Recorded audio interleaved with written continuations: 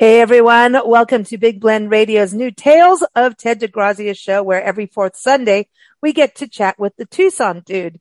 The Tucson Dude is Lance Laber. He is the executive director of DeGrazia Gallery in the Sun in Tucson, Arizona.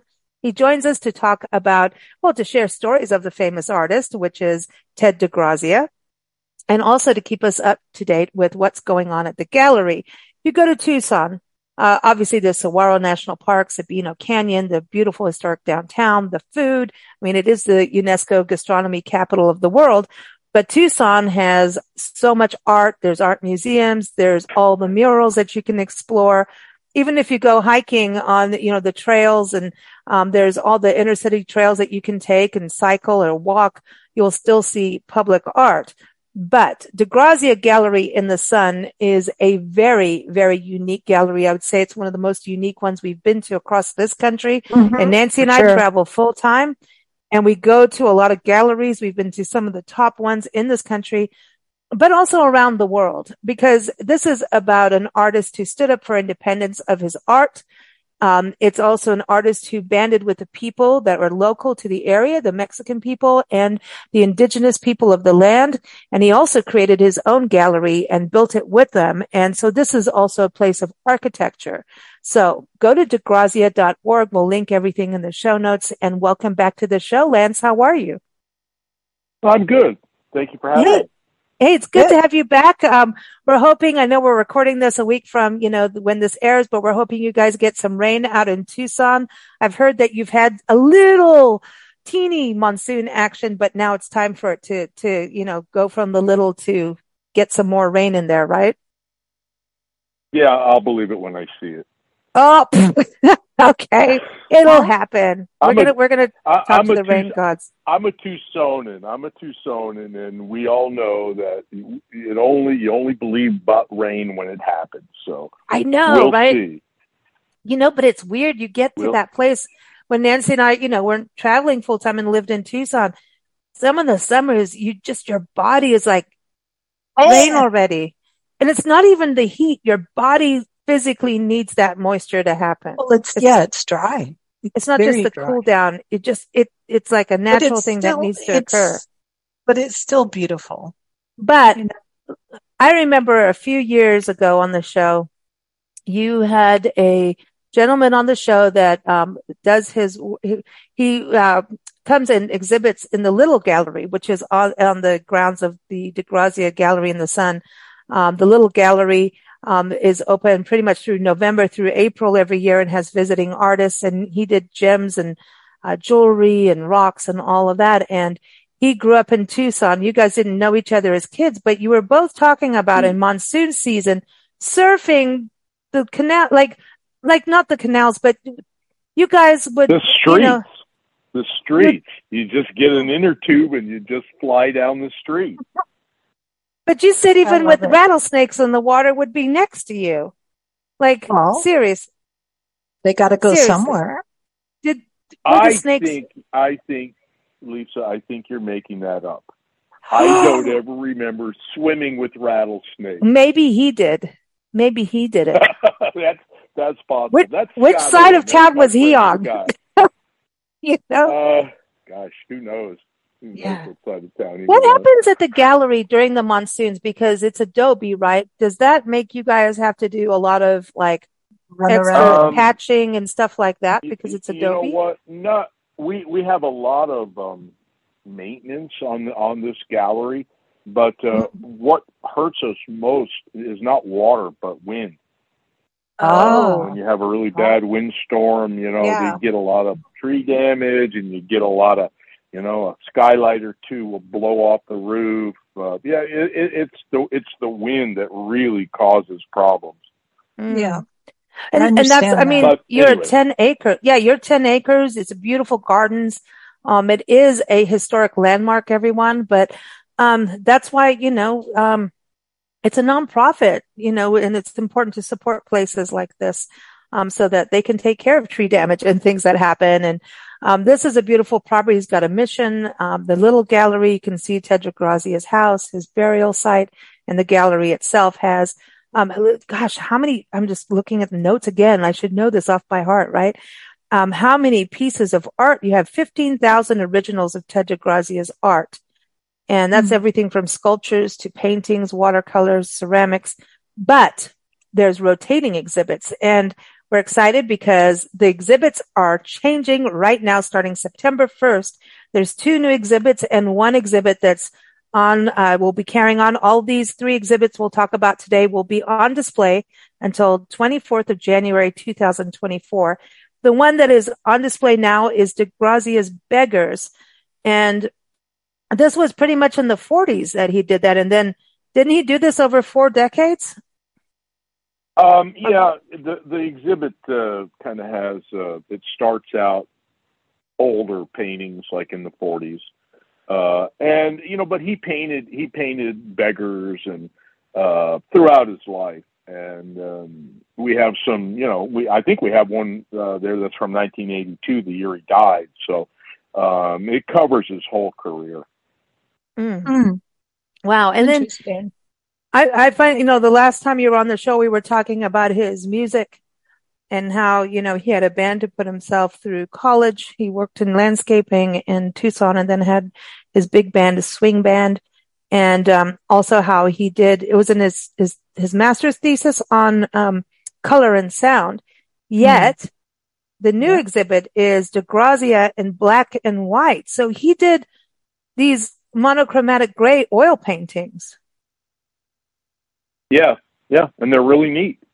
Yeah, he did a lot. He did quite a few of them, and they're different because DeGrazia was really known for his color palette. But the black and white, black and gray paintings are really interesting. That's the foundation. He's probably putting 20 or 25 of them in the show. So. It's going to be really interesting. It's things that it's art by DeGrazia that a lot of people really aren't aware of or haven't seen before. That's what's nice about having our rotating galleries, is to be able to show art that DeGrazia kept hidden for 50 years, and now we put it out. So pretty neat. Yeah, it is. Like the gray and white or brown and white paintings are usually a foundation of what comes next. And then they do colored glazes. A lot of artists will do colored glazes over and over and over on top of the gray or brown and white painting. So it's kind of at the first thought of the painting. It's going to be your black and white, gray and white, or brown and white. And he started doing that pretty early too. I mean, some of our black and white paintings come from the 30s, and so he had that idea and he started doing it at pretty early in his career. I love the cats. Yeah, I like that. And because he's really, just because it's simplified down, but the way he's done the texturing and the brush strokes, he's got cats down like we are. I don't care if you're Ted DeGrazia, we still run this gallery. Look, he knows the cats. Yeah, he did the cats. We have one painting that is just gorgeous. He did a black and white cockfight, and it's really one of the most beautiful paintings I've seen that he's done. It's just beautiful, and that'll be on display too. I've seen, he had a cockfight that was also done in color. I remember that years ago.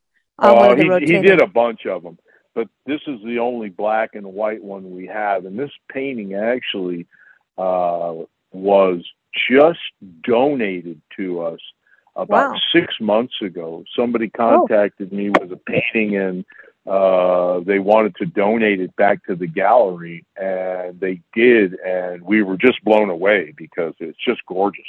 And it's very kind of these people to donate it back to us, and so it's going up in a place of honor. That's wonderful. Awesome. The other part of the black and whites, some of the street scenes that I really loved, because it kind of just had that vibe of what old Arizona was. And I know that he spent time up in Globe, Miami, because that's also near Morenci, where he was born, in the mining areas out there. But one looked like Bisbee and another mining district. They are Bisbee. There's two of them. There's two of them that are from Bisbee. Okay. And they're black and white, but he actually put in a little touch of brown in a couple of places. Jimmy put those up just because they look nice and they're just quite different. So then they go with the show. Yeah, and Bisbee is that reddish brown brick. I mean, it's so brick, and that's what's so different. Right. When you go there, you go from, Tucson, adobe, to back adobe, to Macacary, all of that's adobe style. You go around the corner, down the hill into, Bisbee, and you're in brickland. And I think that came from, they had the extra money back in the day from the mining, but didn't he spend time down there? Quite a bit of time in Bisbee? Yeah, he lived in Bisbee. He was the manager of the Lyric Theater. His father-in-law owned all the movie theaters in Bisbee, and he also owned the Fox Theater in Tucson. And when DeGrazia got married to his daughter, the Dimas, Alexander Dimas, when they got married, he made DeGrazia the manager of the Lyric Theater. And so he used to show the movies, and he would go upstairs, with the projectors, and he would paint while he was up there. What happened eventually was that DeGrazia got fired by his father-in-law because he got caught giving free tickets to the little kids. See, that's and that's the thing. I think part of the beggar that shows the character of DeGrazia. Yeah, exactly. I mean, he was a capitalist as I'm going to make money on my terms and not by other gallery standards, right? This is how I'm going to do things. He became the most reproduced artist in the world. Nobody cared about him anyway. Nobody wanted to show his work. Who are you? So he was on his own. Yeah. And this part of it, I want to go back to the beggars, the paintings of the beggars, I think was part of, and then other exhibit we want to talk about the Mexican Revolutionary War, the revolution and that series.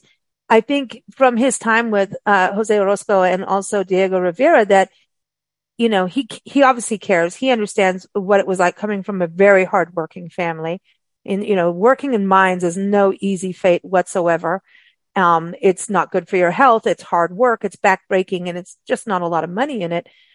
So I think he really had an understanding, and that also probably propelled him to say, screw this, I'm making money. And so when you look at the beggars and that series of paintings that I don't think he was painting them. He wasn't painting them as a ridicule whatsoever. And I want people to understand that. I think he was trying to kind of show this is what life is like for many kids, right? And for adults. These were the people that were his friends. These were the people that he preferred to be with. He didn't care about, hanging around with rich people. He hung around with the people that he loved and the people that he wanted to socialize with and be with. These were his drinking buddies. The salt of the earth. That's exactly right. Yeah, they're real people, not the hoity-toity. Yeah. In the beginning, he was really trying to show that hard side of life and how things really were. As time went on, he realized that the dark subject matter didn't sell very well. I mean, they were great paintings. Diego Rivera loved them, but they didn't sell very well, and he kind of had to change his whole thing, and started painting some other things that people really bought. That's what they wanted. Yeah, well, anyway, it's like the Christmas, like all his Christmas art. And when you go to the gallery gift store, if you go to the gallery itself, you can go in the gift shop, or you can go online at DeGrazia.org. And I'm bringing this up because holiday season's coming. It may not feel like it in the middle of summer, but I'm just saying it's coming, and get on with it, because things go fast, and they've got calendars, and you can see all this art. And I love the calendars, and there's books, but there's so many, Christmas ornaments and the gift cards. I think the Christmas cards, no one has Christmas cards like DeGrazia's. I mean, with Roadrunners and Christmas lights, cactus with Christmas. I mean, it's just, Santa's riding around on a Roadrunner and things like that. It's fun. And if you love the Southwest, I don't care if you're New Mexico or Arizona, Colorado, these cards, Texas, Southern California deserts, am I missing Oklahoma desert? Yep. I don't know if you have Roadrunners up there, but we have seen pheasant. But that will, it all blends in with the Southwest experience of Christmas. And there's nothing like it. It's different than the rest of the country. That's for sure.